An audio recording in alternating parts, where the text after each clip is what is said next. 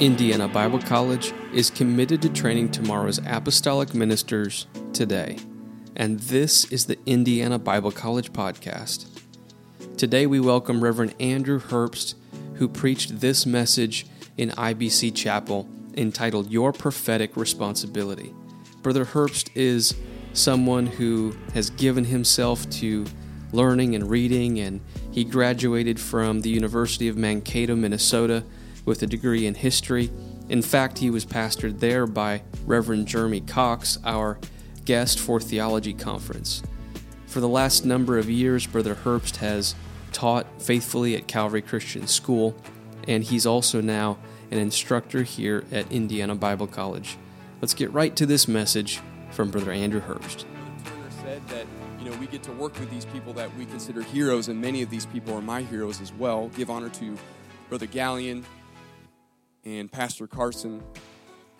Amen. And to you guys, it takes a lot to leave home, come to pursue your calling. You guys did wonderful. The Spirit of the Lord moved in IBC Live. Amen. It is a sacrifice to be here, and I give you honor for that. Amen. 2 Chronicles 7:14. This is one we all probably could quote. If my people, which are called by my name, somebody say the name, shall humble themselves and pray and seek my face, this is God talking, and turn from their wicked ways, then will I hear from heaven and will forgive their sin and heal their land. Amen. You may be seated. To start this off, there were just two very brief stories I would like to share with you that have really made me ponder a few things. And the first, these are very brief, but the first story involves that rotten king of England, King John of Robin Hood fame. And if you know anything about King John, he loved to take bribes and take gifts if it suited his purpose and in return for favors, but he didn't actually always follow through with these favors. And there's one story about King John sitting up on his throne, and this lowly priest had fallen to his knees begging in a request for King John.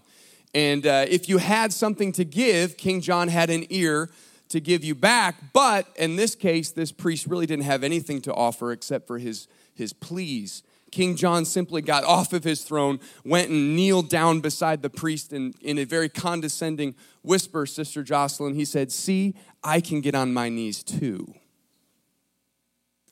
But the second story takes place 1,000 years even before King John to the Emperor Hadrian. The ancient Roman emperor was very restless in his traveling. He was one of the most traveled Roman emperors in his administrative function, and he would go out and really took it upon himself to inspect the provinces, make sure the empire was running well.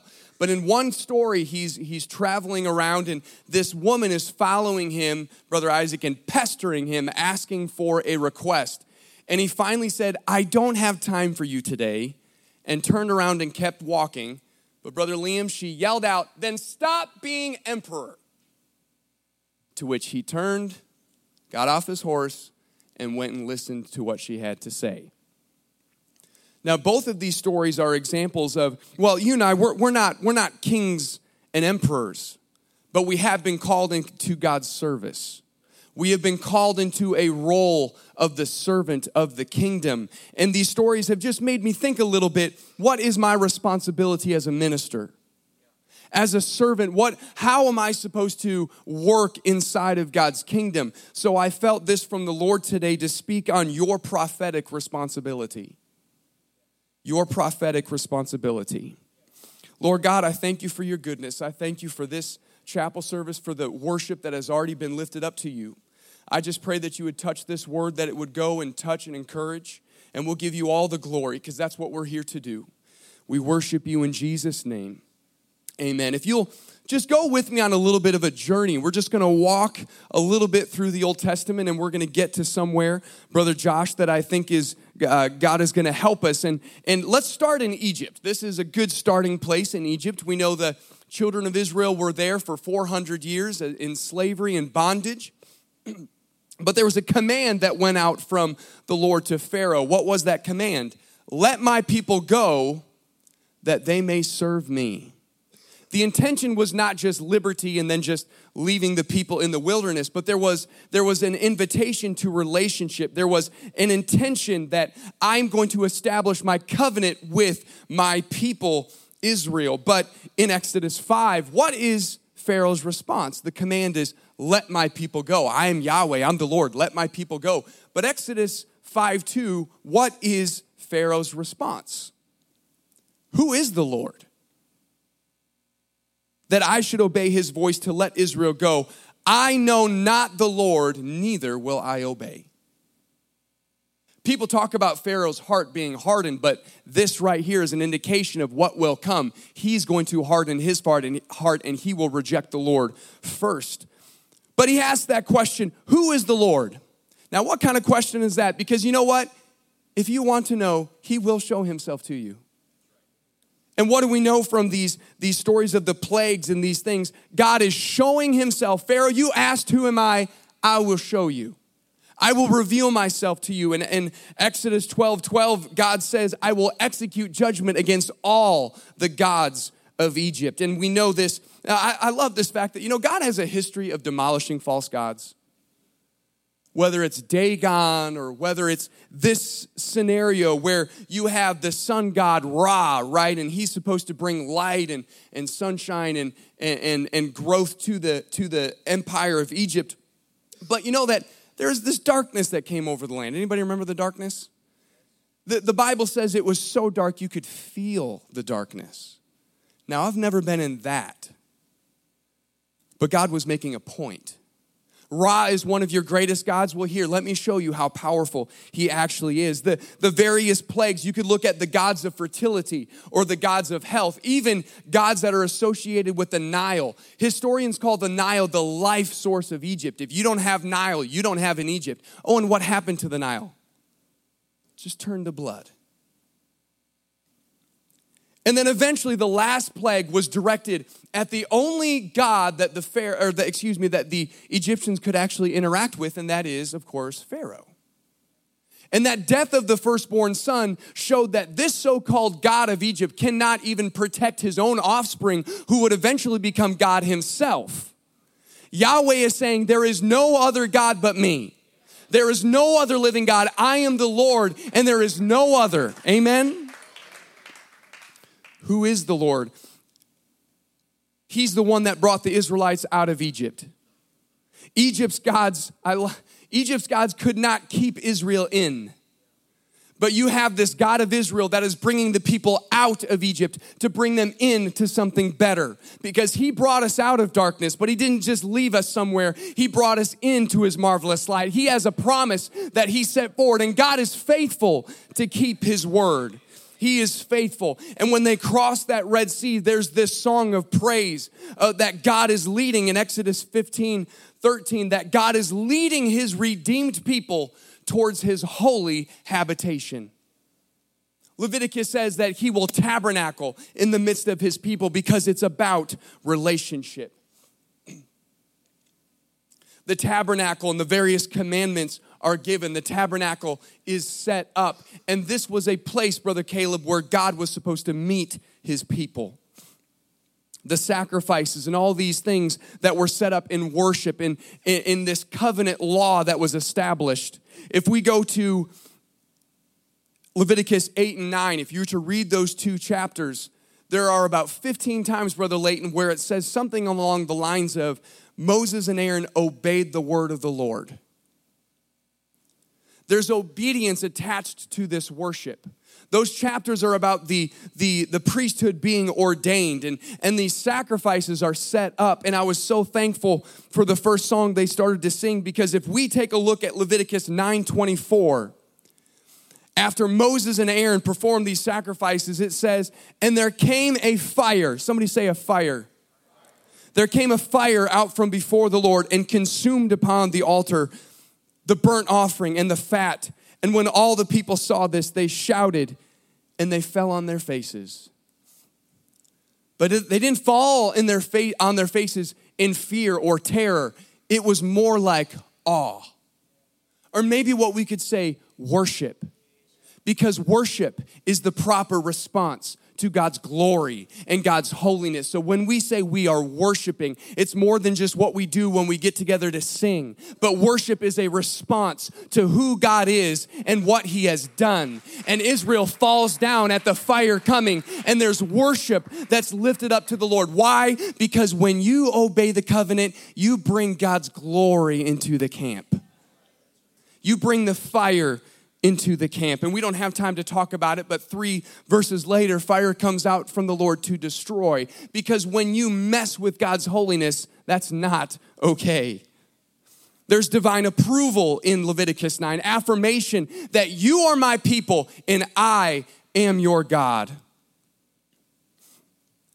We go forward a little bit to such a beautiful passage of scripture in Numbers chapter 6, the high priestly prayer. Let's start reading verse 24. The Lord, Yahweh, shall bless thee and keep thee. The Lord make his face, this is the priest praying over the nation of Israel. Make Yahweh's face to shine upon thee and be gracious unto thee. The Lord lift up his countenance, his face upon thee and give thee peace. And they shall put my name upon the children of Israel, and I will bless them.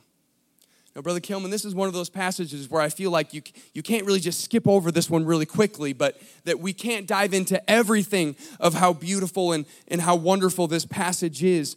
But this is what we can say very quickly, is that obedience to the covenant bring God's face and his favor upon you. Blessings that can only come when obedience is in its proper place. When we're walking with the Lord, Brother Luke, that is when his face, his favor shall shine, upon us.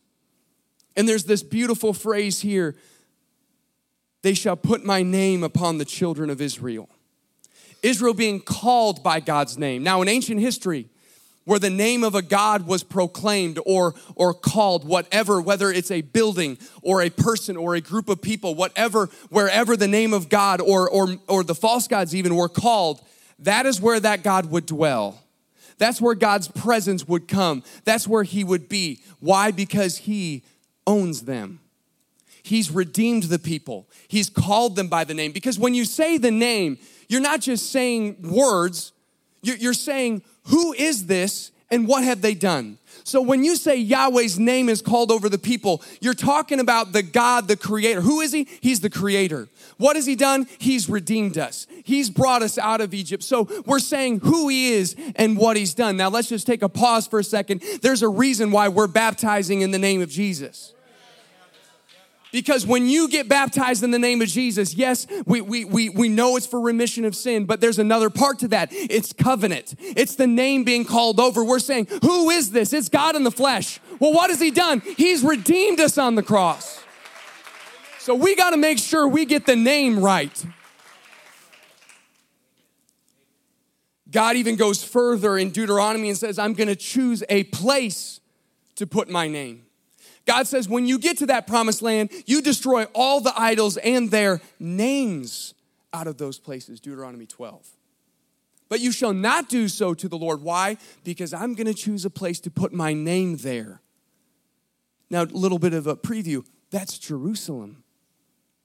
Because something, Brother Zachary, is going to be built in Jerusalem, where God's name will be called, and that will be a place of access to God's presence. That'll be a place where God will dwell with his people. That is a very special place. And so there are all of these issues of the name. Are we doing okay? We're just kind of walking through a little bit. I hope you're with me. If we are a people, or Israel in this case, if they are a people of the name, they must live a life that reflects the character of that name. We're talking about all the blessings of the covenant, Brother King. We're talking about all these things that God said, I'll give you peace, I'll give you power, I'll give you anointing, I'll give you the blessings of the covenant, the way to live and only the way to live if you are in covenant, these gracious blessings. But there are covenant blessings, but there are also covenant curses. There are stipulations laid out, and if you want to study this in more full detail, I would encourage you to read Leviticus 26 in Deuteronomy 27 and 28. Because there's blessings for obedience, we've looked at that, but there is cursing for disobedience. God says, if you turn away from me and you start worshiping other gods, I'll send pestilence into your land.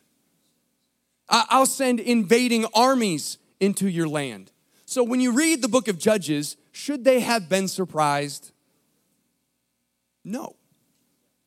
Because those are promises. And Brother Kilman, you've said it. If God is faithful in his blessings, he will be faithful in his cursing. No matter what, God can not be faithful. He's going to be faithful to the covenant. He says there will be attacks from other nations. Oh, and this is an interesting verse in Deuteronomy. He says, the Lord shall make the rain of thy land powder and dust. Somebody say, no rain. There are even going to be plagues that are reminiscent of Egypt in that same chapter, Deuteronomy 28. He says, I will bring upon thee all the diseases of the Egyptians. Israel will be scattered and destroyed if this disobedience continues. Why? Because if you want to act like Egypt, I'll treat you like Egypt. We know all the elements of the comparisons as well with the Canaanites. You drive out the Canaanites. But if you start acting like the Canaanites, I will treat you the same way. I will drive you out. Because this is not about you, Israel. This is about my relationship, my covenant. I am the Almighty God. But thankfully, Leviticus 26 lays out at the end of this chapter, Moses pens words like this: responsibility. That if you accept your sin, even in the midst of all these things get so crazy. And you know there's verses about cannibalism in the Bible, like if you continue down these things, I don't want you to do this, God says, but you will eat your own children. Oh, and guess what happens in 2 Kings? They do that. Because God's saying, the people are going to get to such a state of mind and heart that they would rather eat their own kids than repent. What kind of culture do we live in today? I don't think it's any different. We're talking about prophetic responsibility today. But Leviticus 26 says, if you humble your uncircumcised heart, if you take that heart and you turn it and you say, I have done wrong, I accept my punishment. It actually says those words, you, or Israel in this case, have to accept the punishment that God has put on you. And then you can turn towards him. And what's it say? God is going to remember the covenant because he is faithful. He's a God that remembers. He's a God that hears Israel. Amen. So let's just do a little bit of a recap. God has redeemed and delivered his people. He's brought them out and he owns them with the intention of bringing them into relationship. Can I get an amen? Now let's keep moving forward a little bit. I like to think about this kind of sermon as it's a history of the covenant. It's a history of God's plan. And we finally arrive to that great King David, and he wants to prepare the building for God's house. But God tells him no, but he still gets everything set in order anyways. You know, we call it Solomon's temple. But who got the plan? Who got the blueprint? David. Who pretty much got everything ready? The priests, the singers, the workers, the materials. He even made some treaties with some other kings to bring in materials that Israel didn't have. Who did all of that? Because he wasn't concerned about the credit. He's concerned about God being glorified and God having a house. What could we do for God's kingdom if we're not so concerned about who gets the spotlight? And I have been there. I've had to search my heart and say, God, I want to preach, but don't let me get the glory. Let me be decreased to my lowest so that you can be increased to your highest. Because this is about the glory of the Lord. This is not about you, and this is not about me. We have a prophetic responsibility today. And I love the wording, Brother Turner. David says, and Solomon will continue this phrasing, we want to build a house it's not just for the Lord, Brother Bennett, it's for the name of the Lord. You read it. David wants to build a house for God's name because where his name is called, that is where he would dwell. And this is going to be a house, not a tent, because God's not going anywhere. if obedience to the covenant is in a line, that temple was not going to be destroyed. We know eventually it does get destroyed because of the disobedience. But what I'm trying to point to is the plan of God was this temple is permanent. This is a house. This is not a tent. I'm not moving anywhere. I am home. I am enthroned. I am in Jerusalem. This is the place where forever, if you, Israel, are obedient, this forever will be a place of access to my presence.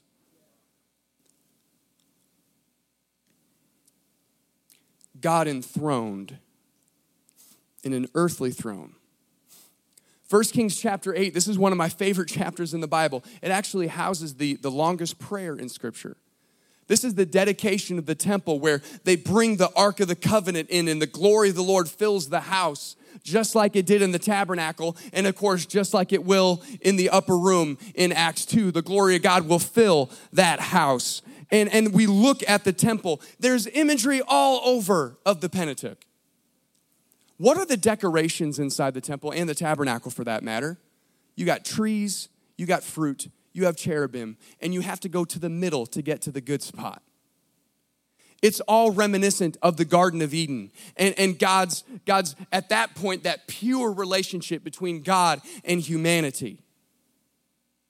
Why is Solomon through the Lord's instructions, why is Solomon building this and trying to get us to see this?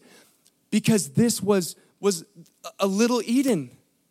This is where God could have access with his people, but there's a process. We know that through the blood. You got to go through the laver. You got to go through the holy place and then get to the most holy place. But the point is that God had a desire. He had a plan for us to get back into his presence because that's what this is about. I was teaching this to my Kings and Chronicles class, and I asked one student, I said, hey, what do you think about the temple? And he said, it's pretty cool. Somebody should rebuild it. And I said, hopefully not you. So that's the Antichrist for those of you that don't know. Okay. So here we are at the temple, and Solomon kneels down, and he's going to begin to pray. And you just read it. It's God's faithfulness all over the place. He says, you've brought us out of Egypt. Now, that was how many years ago? That was 400 some years ago. But his promises is still carrying on. And look at what he says in verse 20. We're in 1 Kings 8:20. And the Lord hath performed his word that he spake, kind of like God's faithful. And I am risen up in the room, the throne of David my father, and sit upon the throne of Israel, as the Lord promised, and have built a house for the name of the Lord God of Israel. You know, partially, and there's so many things we can't talk about. I'm so sorry for making this so theologically compact here. But that's the Davidic covenant. That's God's plan for that messianic link to go forward into the future. And look at what he says in verse 21. And I have set there a place for the ark, God's throne on earth, wherein is the covenant of the Lord, which he made with our fathers when he brought them out of the land of Egypt. That history of the covenant, that history of God's plan. He begins to pray and seek the Lord, and he says things like this: since God's name is here, therefore his presence will be here. He says, Lord, please hear us when we pray at this location. Be attentive to this house. And there's a few things I just hope we're seeing through here, that God is a God who hears. God is a God, Solomon is praying that God be a God that responds. Hear the prayers prayed toward this place. Let's look at verse 33. We're just going to look at a few verses. When thy people Israel be smitten down, Solomon starts going into scenarios. If thy people Israel be smitten down before the enemy because they've sinned against thee. Now, what does Solomon know? He knows what Moses said. If Israel sins, God's going to send armies in. And what is Solomon praying here? He's praying what Moses said. If the people are smitten down because of the sin, and shall turn again to thee, and confess thy name, and pray. Verse 34, then hear thou in heaven, and forgive the sin of thy people. Sounds like Leviticus. It sounds like God's covenant mercy. It sounds like God's plan of redemption. Let's look at verse 35. Solomon continues to pray. When the heaven is shut up and there is no rain. Somebody say no rain. Because they have sinned against thee. Now, what does that sound like? Well, it sounds like Deuteronomy again. If you sin, I'll shut the heavens up. And okay, now they couldn't just go down to Kroger or Costco and buy their groceries, right? No rain means no food, means starvation, means you die. So this issue of rain is not like you and I like, oh man, it's raining outside, I'm going to get wet. This is life or death situations. No rain because they've sinned against thee. But if they pray toward this place and confess thy name, there's that issue of the name again. There's that issue of that covenant name again. And turn from their sin, because you can't confess the name and just keep sinning. You can't acknowledge his lordship and just continue down the path of breaking covenant. So what is Solomon praying? God, if we align ourselves with your name, we align ourselves with the covenant, bring blessing back to us. Bring these blessings. Take away these curses. You read it. Solomon prays, and everything is looking forward and to the rest of Scripture. He even says things like this. We won't read this one necessarily verbatim, but Solomon says, God, if we pray, and you don't just send an army, and this time we get carried away. Things get so bad that we're not just attacked, but we get removed from this place of covenant. Because if you keep breaking covenant, you don't get the God of the covenant, you don't get the promised land, the land of the covenant. All these things will get removed. Now that happens, doesn't it? Because the Babylonians come in. But look at what Solomon prays. He says, but if we turn our eyes towards this house and we pray, bring us back. So why do you think Daniel opened his windows 3 times a day and set his face towards Jerusalem? Because he knew about the faithfulness of God. He knew that there were some promises way set hundreds of years ago, that if we acknowledge our sin and we confess the name, then we're going to get back to the name. We're going to get back to the house of the name. We're going to get back to the God of the covenant. So Daniel is going to pray and seek that. And you can read it in Daniel 9 and 10. God acknowledges Daniel and he says, that's going to happen. Let me tell you some more.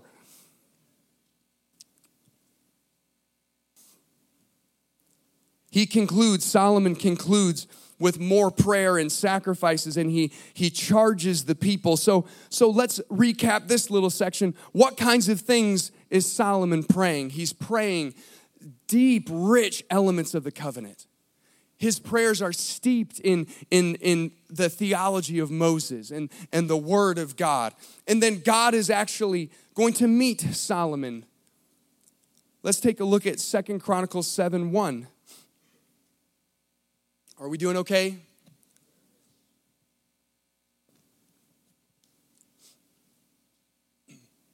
Now, when Solomon had made an end of praying, somebody say the fire. The fire came down from heaven, just like Leviticus, and consumed the burnt offering and the sacrifices, and the glory of the Lord filled the house. Brother Turner, I don't think that was an accident. I don't think this is something where they just thought, well, this is cool that God showed up. What are we seeing here? We're seeing Solomon has aligned himself, what was spoken by God's word earlier, and it's the same God. The same God in Leviticus, everybody, is the same God in 1 Kings at the temple. It's the same God of the tabernacle is the same God of the temple. This is God's blessing coming upon the people saying, I approve of this. You are my people and I am your God. And verse 3 says, and all the children of Israel saw how the fire came down and the glory of the Lord upon the house. And they bowed themselves with their faces to the ground upon the pavement, and they worshipped and praised the Lord, saying, for he is good and his mercy endureth forever. We're talking about a faithful covenant God today. We're talking about a God that hears. We're talking about a God that shows up. The same God. Second Chronicles, let's go back to our text, because Solomon will go to sleep, and the same response in Leviticus where God comes down and the people fall on their faces. We see this here at the temple dedication, and Solomon will go to sleep and the Lord will appear to him. And Yahweh will say things like this. Now, I want you to identify as many covenant concepts as you can. God says to Solomon, if I shut up the heaven that there be no rain, somebody say no rain, or if I command locusts to devour the land, well, that sounds like Egypt, or I send pestilence among my people, if my people, which are called by my name, shall humble themselves and pray, and seek my face, and turn from their wicked ways, then I will hear. And I will act. I will forgive their sin. And again, act. I will heal their land. Why take so much time to build up to this? Because that verse to me is so beautiful, but we need to not just read it in isolation. These couple verses are just rooted in God's covenant faithfulness. But you have to seek his face. You have to seek the covenant. You have to seek obedience. You have to turn from your wicked ways. All these things that Moses said, you know what will then happen? Well, what else did Moses say? Then I will forgive, and I will heal, and I'll bring you back. We're talking about God's covenant faithfulness here. But how many know that just as Brother Turner said, even in his goodness, we're not. And we don't have time to walk through all of the sin and the book of Judges and later on in 1st and 2nd Kings and all these sinful actions that Israel, and then later when the kingdom is split, Israel and Judah will participate in such wicked things that there are famines and that there is invading armies and there are even circumstances where there is no rain.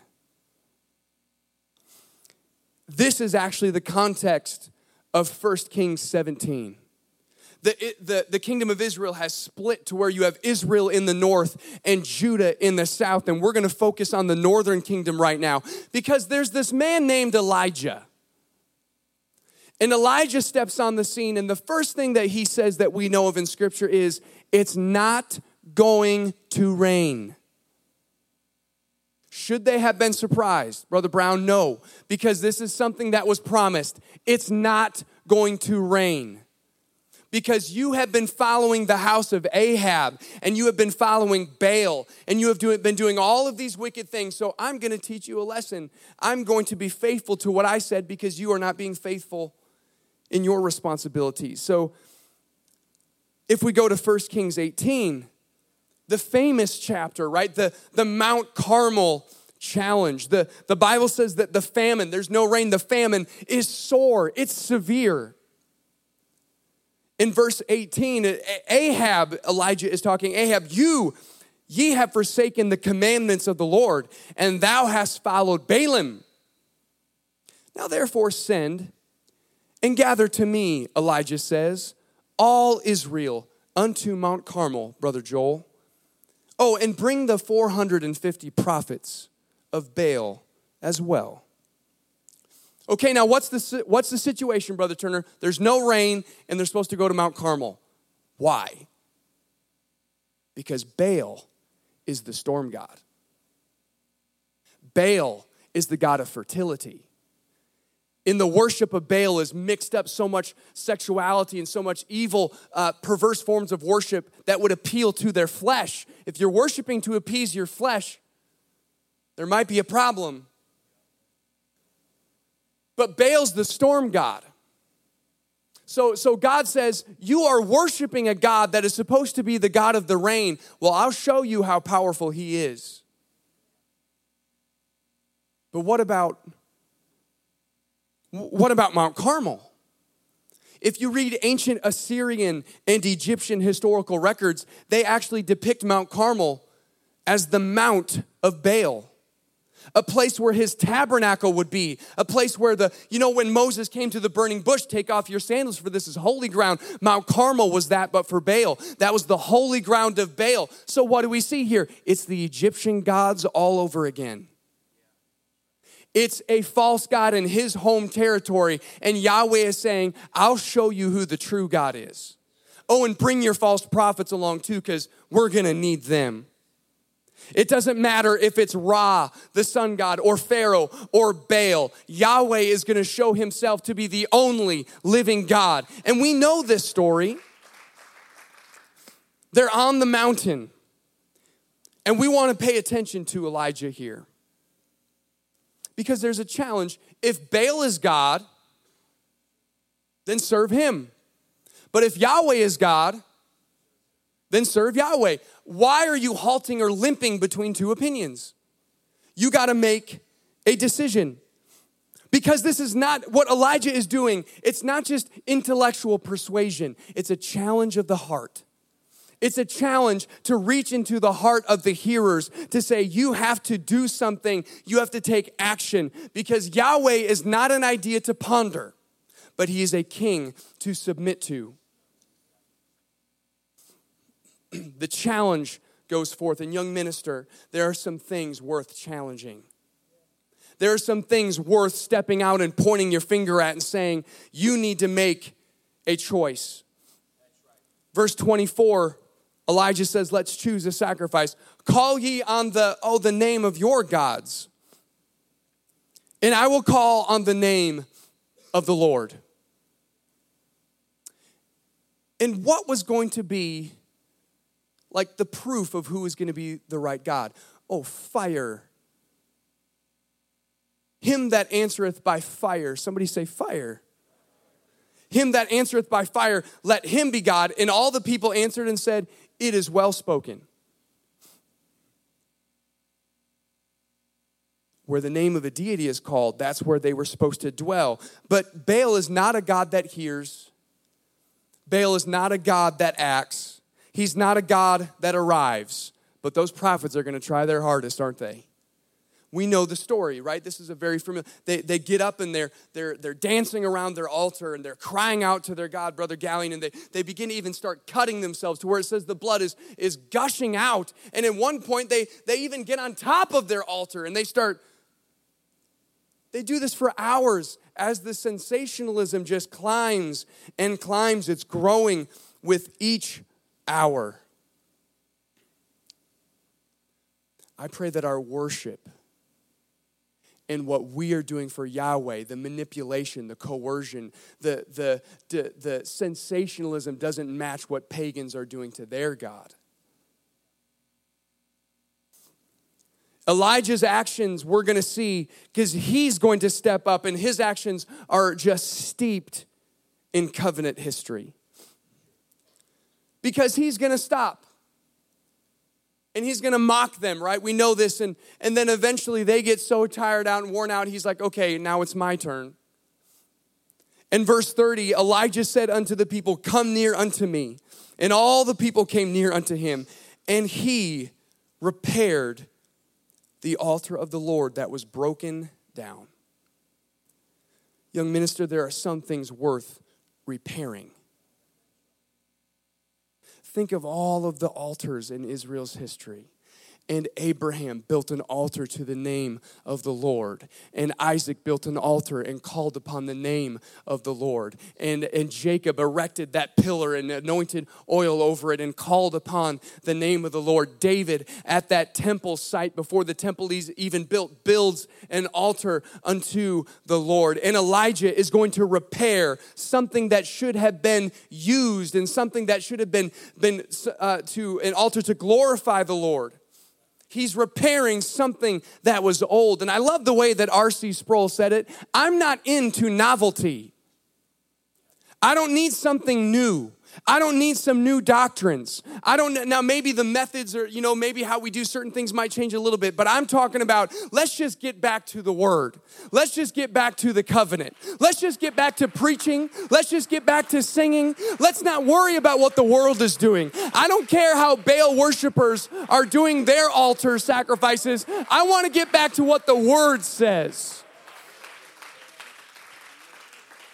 There are some things worth rebuilding. It doesn't matter how popular and powerful Baalism is within the culture. We need to rebuild some things. And it says that Elijah took 12 stones. Now, why is that odd? Because the kingdom is split. You have 10 in the north, 10 tribes in the north, and 2 in the south. But I don't think, Brother Kilman, that was God's intention. God's covenant promises was not just to one tribe or to 10 tribes. It was to Abraham, his descendants, all 12, the unity of the tribes. So Elijah's saying, this is what we should be. And he builds that altar with all 12 stones. God is still faithful. And then it says he built this altar in the name of the Lord, dedicated to the Lord of the covenant. Young minister, there are some things still worth consecrating. There are still some things worth dedicating back to the Lord.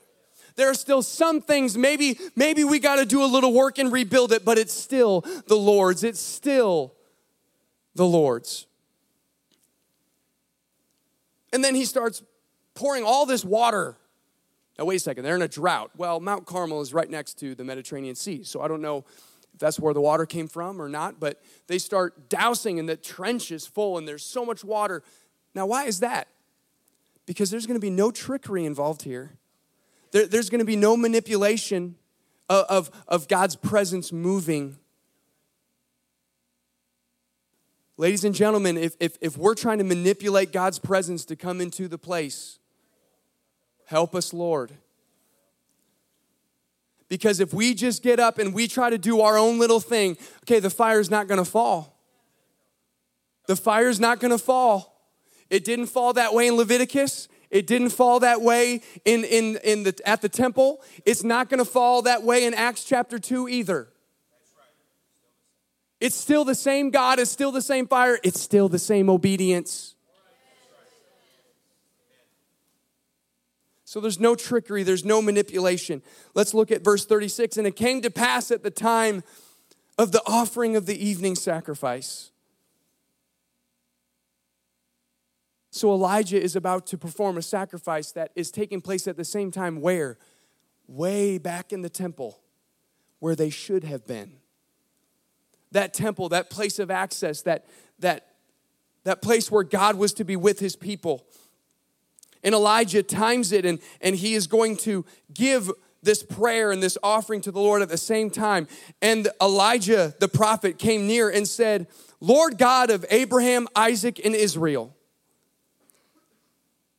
How many of you have heard that phrase before? I am the God of Abraham, Isaac, and Israel, or Jacob. I am the God of the covenant. And Elijah is praying this. Let it be known this day that thou art God in Israel, not Baal.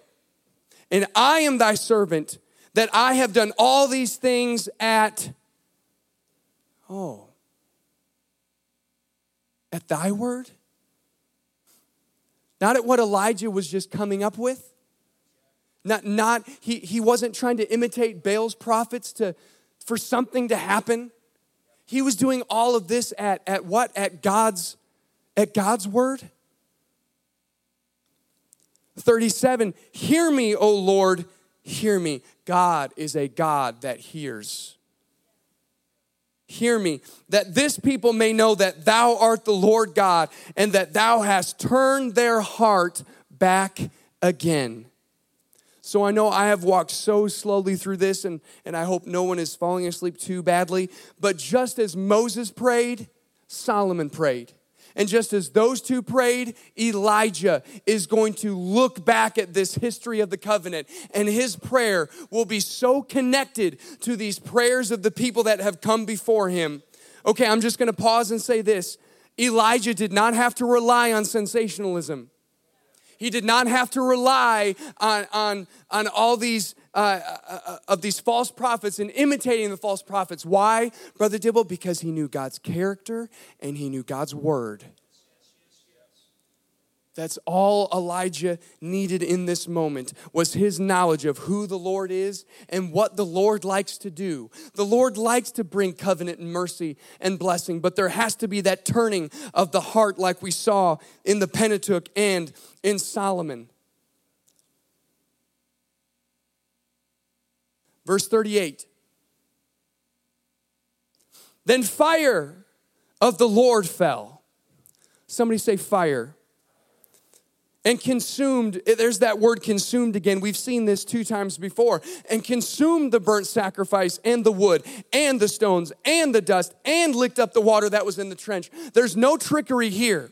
There's no manipulating of God's presence here. It's just a faithful prophet calling upon the word of the Lord, and that God showed up because he's a faithful God. And the people saw it and they fell on their faces.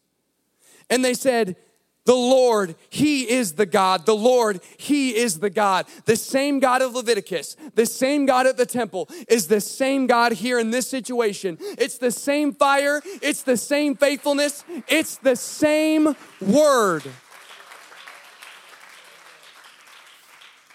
If the music could come, your prophetic responsibility, what is it?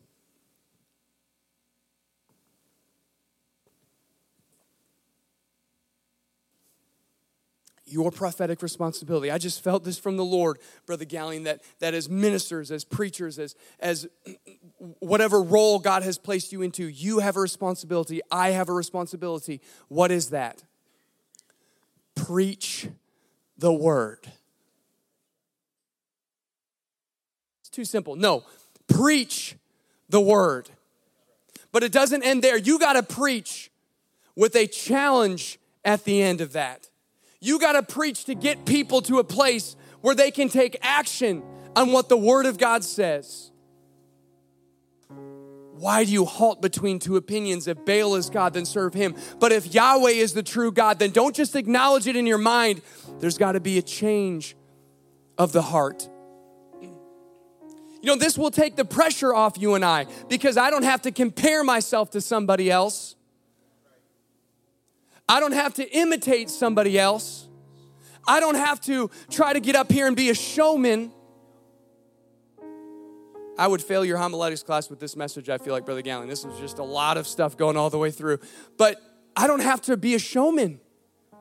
I don't have to get up and dance on the altar and cut myself and do things that other people are doing to worship their gods, because I have something greater. And any challenge that I can give you, any challenge that these other wonderful ministers could give you, it's not going to get you to the place that you need to be in the Lord. That's why we need to rely on His Word.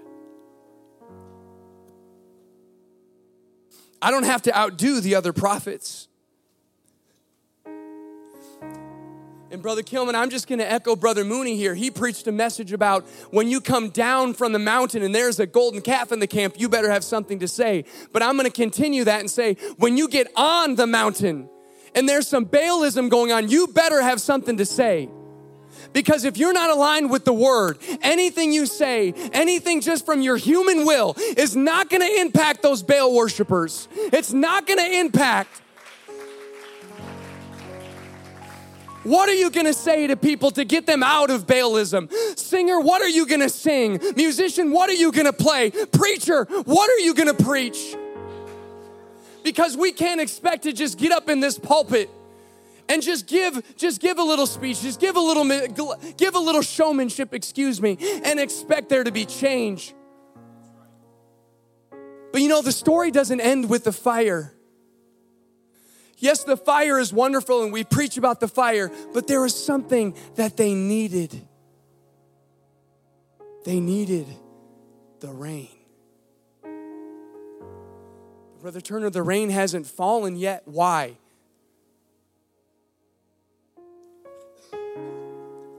Okay. Put up 2 Chronicles 7:14 again. What I want to show you is that this story is a direct image of that verse. Because this is Israel.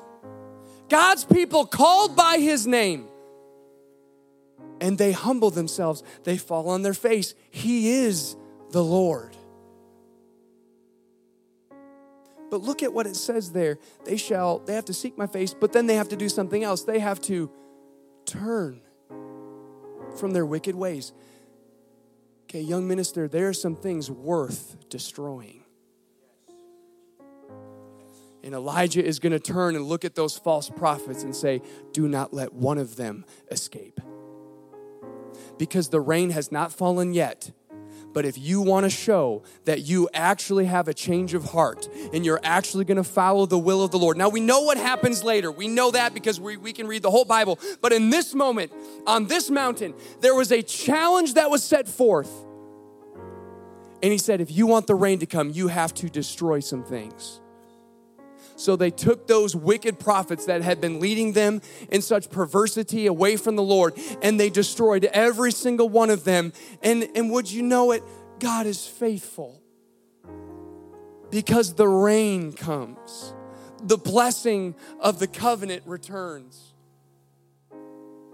I'm talking about our responsibility as ministers. Because if we are not submitted to the word, why are we doing this?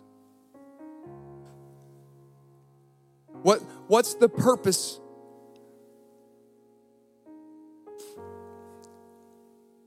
I felt this in prayer too, that some of you, and we've been there, Brother Turner. Some of us, we've been so weary in Bible college with all of these trials, all these things coming upon you. But I just want to encourage you today that he's faithful. And this right here is what you need. We can't make revival happen. We can't make people make a decision. But we have a faithful God that hears and he responds. I remember when I was an IBC student, I remember there was a summer where I stayed over the summer and helped out a little bit. And I remember this was down in the old chapel, Brother Gallion. And it was like midnight. There's nobody here. It's just a couple of the maintenance guys. And I remember being in that chapel.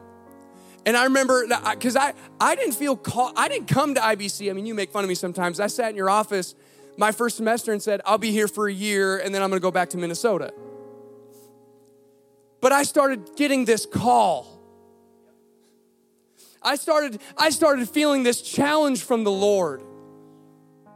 And I remember that particular night wrestling with that call and asking God, what do you want from me? What do you want me to be? What do you want me to do? Because I don't know if I'm strong enough to do it. I don't think I'm smart enough for it. I don't think I can do this. And you can't. But you know what we have? Because when we're weak, that's when we are at our strongest. Because we have a faithful Lord.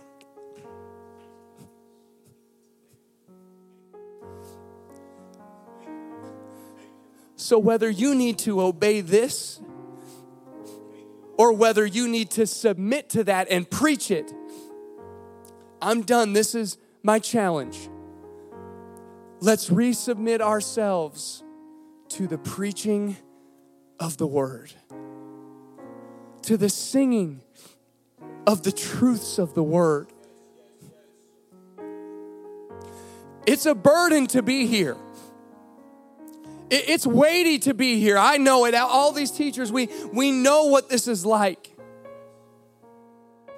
But when you get on that mountain and you start preaching, thus saith the Lord, and you see the fire fall, and it's pure, it's genuine works of the Lord, and then the rain falls.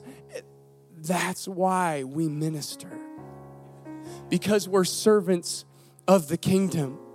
We're not too busy to be condescending to that lowly person. We're not too busy for that person. We are ministers of the word. So I would just ask us to stand.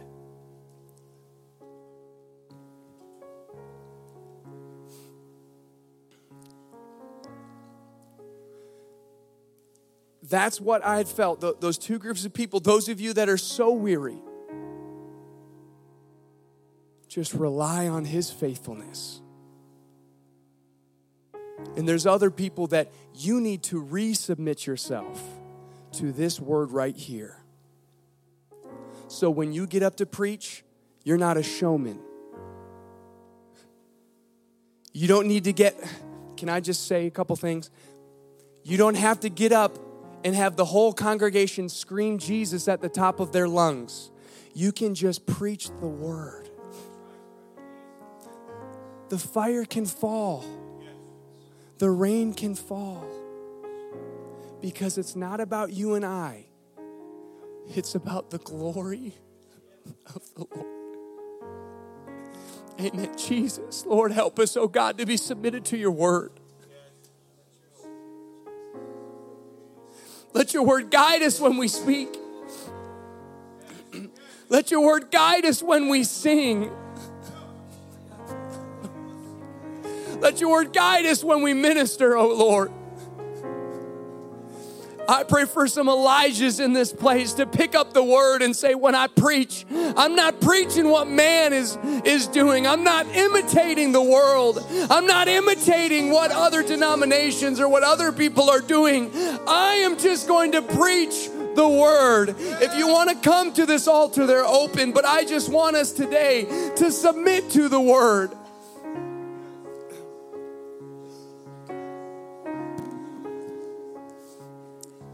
Oh, Lord, let us feel the weight of your word. Let us feel the burden of the word. We could try to hide it. We could try to push it down. But Jeremiah said the word was in me like a burning fire.